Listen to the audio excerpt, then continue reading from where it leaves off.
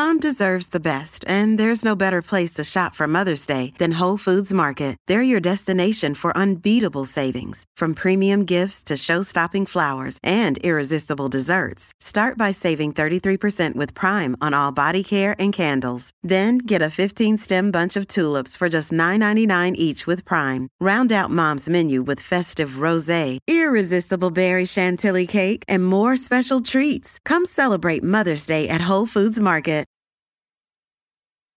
Hey, everyone. Just wanted to give a special welcome to all of our new listeners from over at Spotify. Yeah, we see you guys. Welcome. And just make sure you go and click that follow button. It'll make sure I am sitting in your feed day in, day out. You won't miss a thing. All right, on with the show.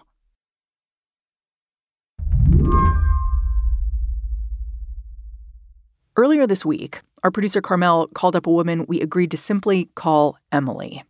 So I'm wondering if we could start off with you just introducing yourself and a little bit of your story. Yeah. So my name is Emily. I'll go ahead and give the reference that I'm from West Virginia because I do think that kind of affects the conversation and laws that get made in my state. Emily's a mom. Before she had her son, she was a science teacher. We're concealing her identity so she can speak honestly about her fertility treatments.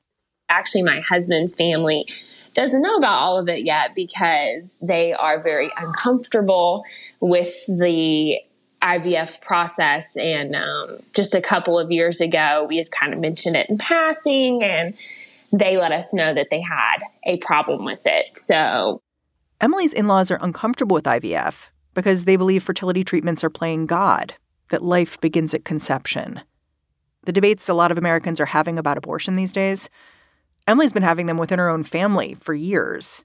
And now, Emily sees her in-laws' ideas reflected on the Supreme Court.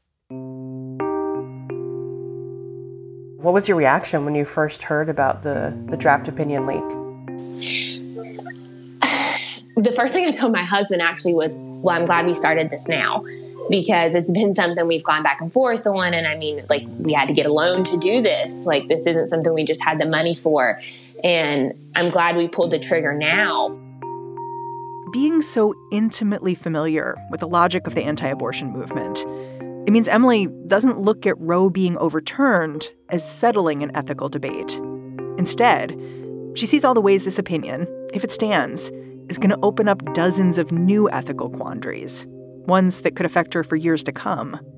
Many people want to say, well, this is just late term, or this is just this, or this is just that. But it's not just that. It's me having an IUD. It's me having embryos frozen. It's me having the right to birth control. It's so many different things. There's one more thing I need to tell you about Emily. It's the reason she's getting IVF. She's not actually dealing with infertility, but her son, he's 4 now, he's got a chromosomal abnormality. He doesn't speak. He can't walk unassisted. He's had 8 surgeries already. And if Emily got pregnant the old-fashioned way, there's a pretty good chance her next kid would have the same kinds of challenges. Fertility treatments mean her second child can be healthy, but only if she can screen her embryos. My son is profoundly disabled. I knew he was disabled. I was offered termination twice. For me, I decided that wasn't the right option. But that's my choice. That's not, I don't get to put that choice in anybody else. I am used to kind of being a blue dot in a sea of red and being just a little bit more liberal or progressive or whatever you want to call it than most of the people I'm surrounded by. But the biggest thing I wish people would just understand is, like, the one-on-one conversations I've had with people, when I try to explain how far-reaching this is, a lot of times they're like, oh, I didn't know that. Today on the show, if Roe v. Wade gets overturned, it won't just impact women who need an abortion. Why women like Emily and their fertility doctors are so concerned. I'm Mary Harris. You're listening to What Next? Stick around.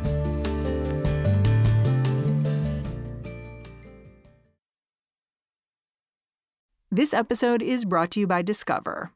When it comes to your finances, Discover wants you to know they are the credit card that is always there for you.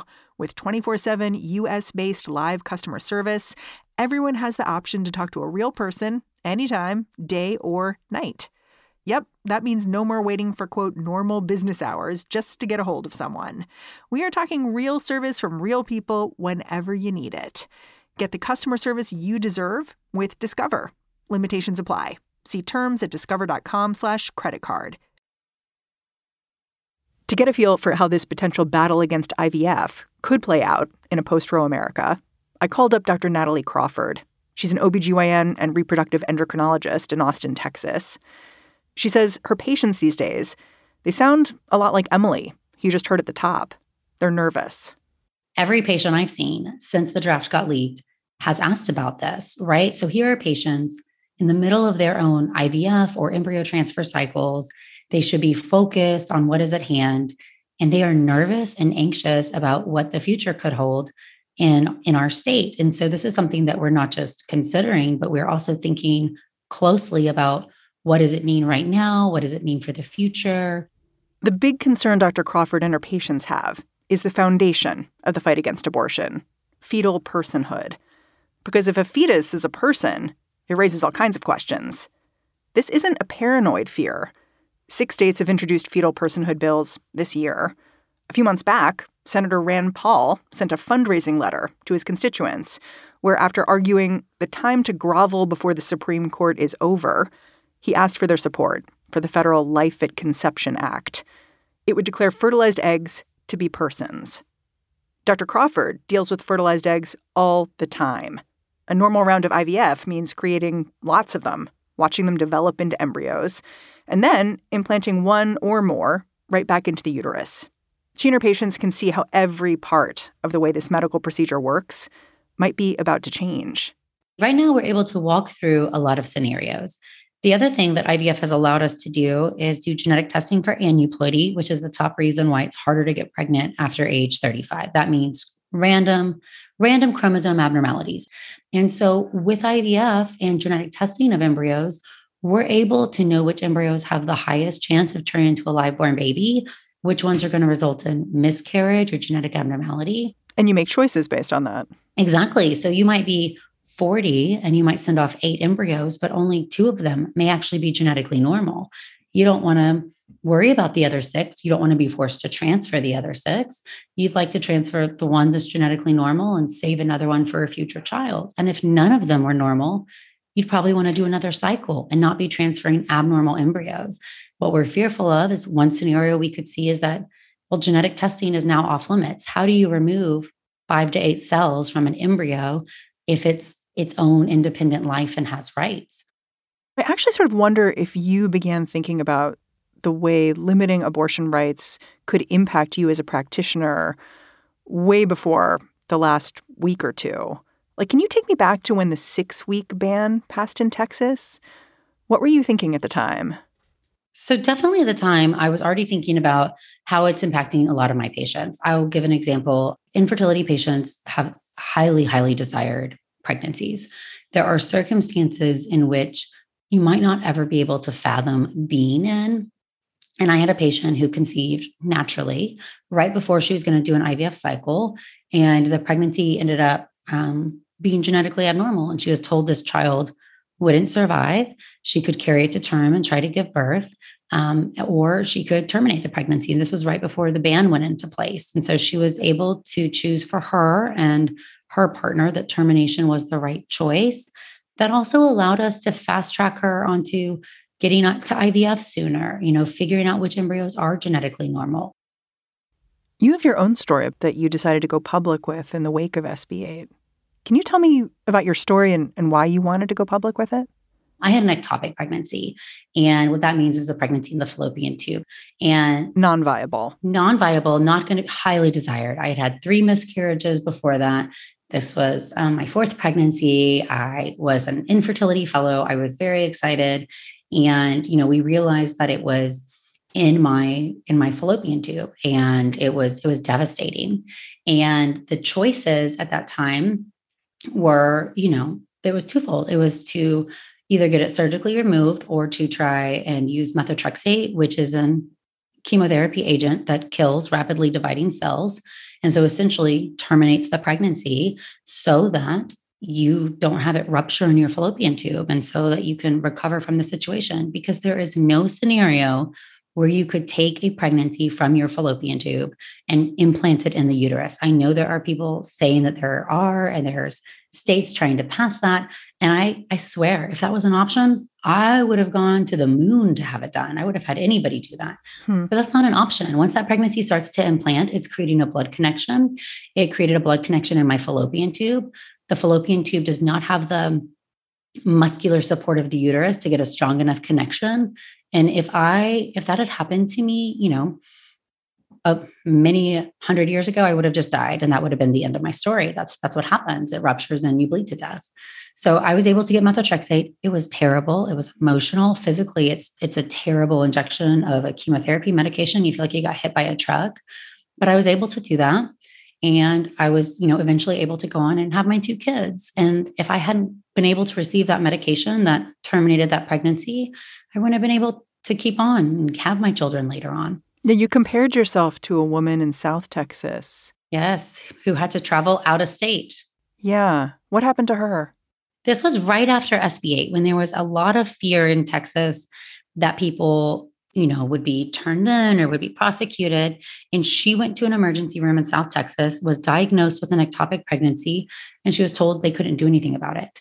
And so she got in her car and drove out of state, I believe, to New Mexico, and was able to receive treatment there. So she ended up being fine. But that's an extremely dangerous situation. It could have ruptured while she was in the car. She could have died on the way. She could have had a medical emergency. Yeah, it seems like a life-threatening situation to me, which there are supposed to be workarounds for that. You should be treated right away. And it should be, right? Under SB8, you should be able to treat somebody for the life of the mother. It does have that exclusion. However, who decides that, right? And in this scenario, the person in the ER who saw her was too fearful because of SB8 to treat her, and sent her in her car across the state of Texas to another state, risking her life for that treatment. And that, to me, is just the wild west of medicine. We have a treatment that could save her life. And because of fear, because of this bill, a provider, somebody who saw her, sent her away. That is just so beyond what is appropriate medical care. And we're going to see more and more stories like that, especially as states are impacting felony laws and, limiting access to some of the early medical treatments we use for, to aid in miscarriage or for early termination of pregnancy. You're raising this point, which I think is really important, which is once Roe versus Wade is overturned, there's going to be some confusion about what the law means and how people can act. And it means that individuals will have a weird amount of power, like the person you meet in the ER who just says, oh, I guess I'm not allowed to do this procedure now.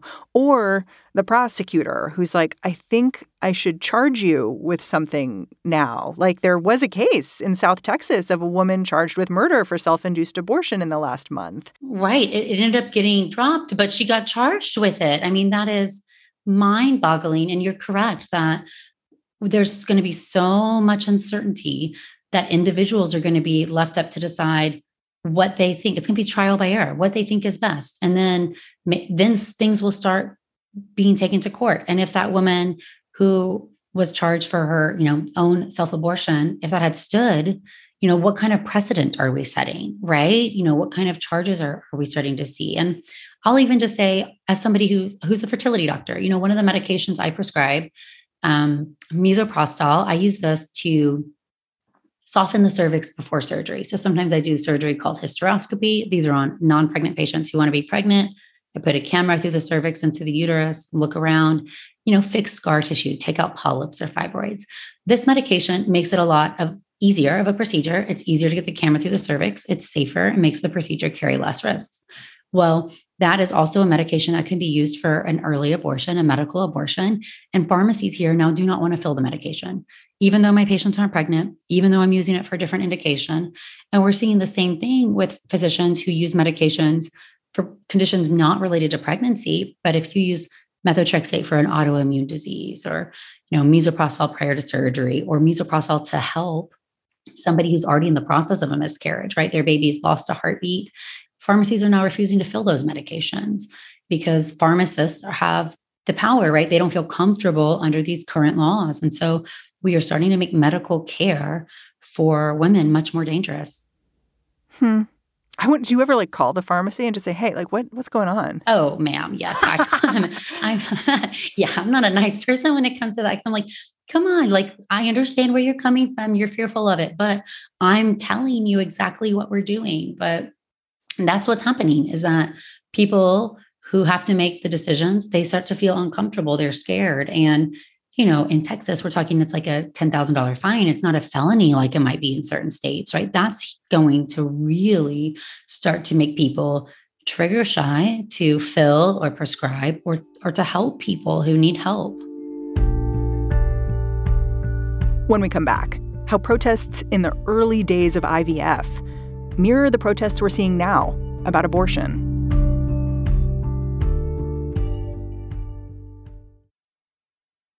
This podcast is sponsored by Ramp. Are you the decision maker in your company? Consider this. For the first time in decades, there's a better option for a corporate card and spend management platform. Meet Ramp, the only corporate card and spend management system designed to help you spend less money so you can make more. Most corporate credit cards offer points as incentives, but those points amount to less than their worth in real cash value. Ramp's business cards offer you cash back, real money in your pocket. Plus, you control who spends what with each vendor. And Ramp's software collects and verifies receipts automatically, which means you'll stop wasteful spending and close your books in hours instead of days. Businesses that use Ramp add up to 5% to their bottom line the first year. If you're a decision maker, adding Ramp could be one of the best decisions you've ever made. And now get $250 when you join Ramp for free. Just go to ramp.com/easy. Ramp.com/easy. RAMP.com/easy. Cards issued by Sutton Bank and Celtic Bank, members FDIC. Terms and conditions apply. Hi, this is Dahlia Lithwick, host of Slate's legal podcast, Amicus. If you're listening to this show, you might be interested in Amicus's live show that we're hosting in Washington, D.C. on Tuesday, May the 14th. My colleague, Mark Joseph Stern, and I will be talking to some amazing guests, including Sherrilyn Ifill and a sitting state Supreme Court justice, all about how originalism, a relatively recently invented way of interpreting the Constitution, has taken over the Supreme Court and radically reshaped the law. It's been doctrinal rocket fuel for the conservative legal movement and facilitated the rolling back of abortion rights, the expansion of gun rights, and the obliteration of the separation of church and state. And as another wildly consequential Supreme Court term careers to its end, the court's originalists are on a tear. But there's something you can do about it, and we hope you'll join us in D.C. on May 14th to explore the possible pathways out of the current situation. Go to slate.com/Amicus Live for tickets. Dr. Natalie Crawford wanted to make a few simple facts crystal clear when we spoke. First, how common IVF is. 2% of the U.S. population, is conceived from IVF. So that's not a small number. Millions of people access IVF to grow their family. And we need to be really loud about how this technology has enabled so many more people to be parents and what that means. She also emphasized this common medical procedure has only ever been available in a post-Roe America. No one imagined doing this fertility work without abortion protections. One more thing. If you go back to the early days of IVF, you can see the same language that's now being used against abortion being deployed against people who sought fertility treatment and their doctors. Her industry had to adjust to it. I think it's also interesting if we just remember just the history of IVF, right? Our oldest IVF baby is only in her early 40s. Roe v. Wade was well around before that. And these people who went through IVF early, they were hugely stigmatized. People protested outside their houses. It was a very different world. And we've made huge progress in getting IVF to all over the country and helping people grow families. But we really changed people's viewpoint on how they felt about it, right? That big news article that's like world's first test tube baby. People felt really mixed about it. And so that's why I tell people all the time, you're allowed to have your own personal beliefs. And sometimes those impact how we do your IVF cycle. Forget all these laws. Like we talk about, if you believe life begins at fertilization and you don't feel comfortable freezing any embryos, that's what we do. That's what we do. We do it the way that you feel comfortable about it to help you grow your family. And we talk through, well, it might cost more, take longer, but if that's what you feel comfortable with, then that is absolutely what we do. And I think every fertility doctor has been in that situation. I wonder if that history with fertility treatments, where you mentioned how people protested in front of folks' houses because they were scared of IVF. They didn't like the sound of it.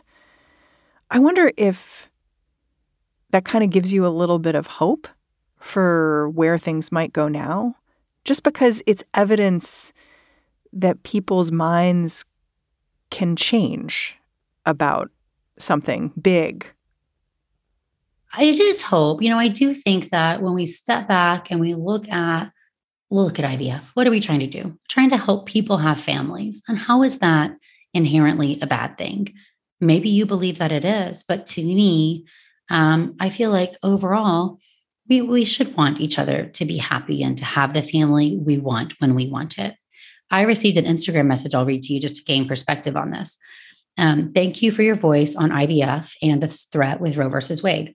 I'm the first IVF baby who was born in Kentucky, 1986. I'm likely one of the first 100 in the world. My parents had people who would stop them in the street and say I was an abomination and that they killed babies to get to me. They would ask where my clone was. They would belittle them. The Catholic Church refused to let me be baptized. One priest did it anyway, saying that I was a child of God since I was a child. It was awful. Since my birth, so much has changed. And now so much is threatening families. They may not have this option to grow. This is so sad.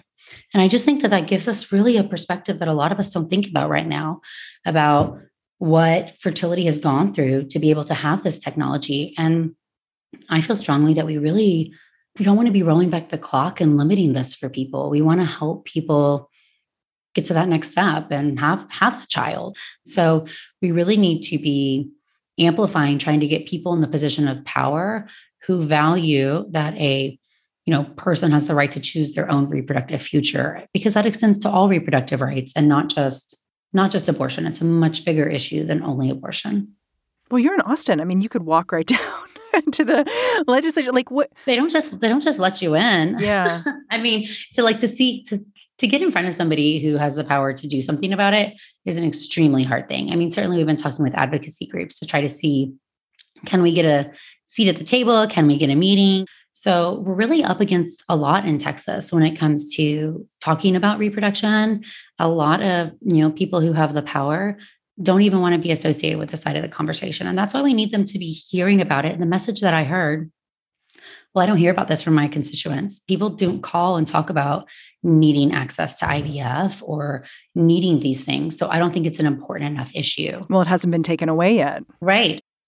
Something that I noticed when I looked into the history of these personhood laws and amendments was that they're a place where people like you become a really important part of the conversation. Like back in 2011, Mississippi was trying to pass a fetal personhood amendment, and it was going through a ballot initiative. And a lot of people said, oh, this will fly through. They just assumed, like, this is a very conservative state, very anti-abortion. This will just happen. But it was rejected by 58% of the state's voters. And part of the reason was because of a group called Parents Against 26. It made ads basically outlining how this bill would make fertility treatments unavailable. It strikes me you're in a little bit of a powerful position for this next round of the battle. But I wonder if you feel like that. I'm happy to hear that you say that. I'll admit it's a fight I never foresaw would be in my future when I went into this field, right? I became a doctor to help people get pregnant because I liked reproductive medicine. And I really feel like there's nothing you can do that changes the course of a person's life as much as help them conceive a child that they so very much want and have a hard time. Being in Austin, there's at least a chance you're treating someone who's pretty involved with Texas state politics. I kind of wonder at this point, do you talk politics with your patients? Like, I imagine you might have avoided politics in the past, but does it become more urgent now? A few things have happened. That's a really fair point. Early in my career, I think we're all trying to cut our teeth, but I was really hesitant to talk anything political with patients. It was a message that I got when I was an employee at a prior practice was you shouldn't talk politics because you'll alienate people who don't want to come see you. And I'm like, I don't have to be for everybody, but I think there's more good that can come from it than harm. And if you're not going to be comfortable seeing me because I'm advocating for your reproductive rights, then that's okay. I'm probably not going to be a good fit of a doctor for you. And I'm fine accepting that. I don't have to see everybody. But I do think some physicians are scared about how their patients will take it, or they don't want them to think bad of them, or they don't want to limit people who will walk in their doors. So they're just staying silent, and silent's not a neutral position. Silent is in the vote of whatever the majority is at the moment. Dr. Crawford, thank you so much for joining me. Thank you so much, Mary. I really appreciate you shedding a light to this topic, and I'm happy to help out in any way that I can. Dr. Natalie Crawford is an OBGYN and reproductive endocrinologist at Fora Fertility in Austin, Texas. And that's the show. What Next is produced by Carmel Delshad, Elena Schwartz, and Mary Wilson. Special shout out to Carmel for finding Emily, who we spoke to at the top. We're getting a bunch of help these days from Sam Kim and Anna Rubinova. And we are led by Alicia Montgomery and Joanne Levine. I'm handing off the reins to Lizzie O'Leary and What Next TBD for the next couple of days, and I'll be back in this feed on Monday. Catch you then.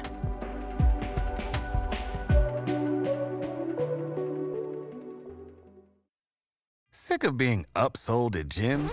My guy, you're currently a base member? For $90 more, I can upgrade you to our Shred membership. For $130 more, you'll be a Swole member. And for just $300 more, you'll reach Sweat Platinum.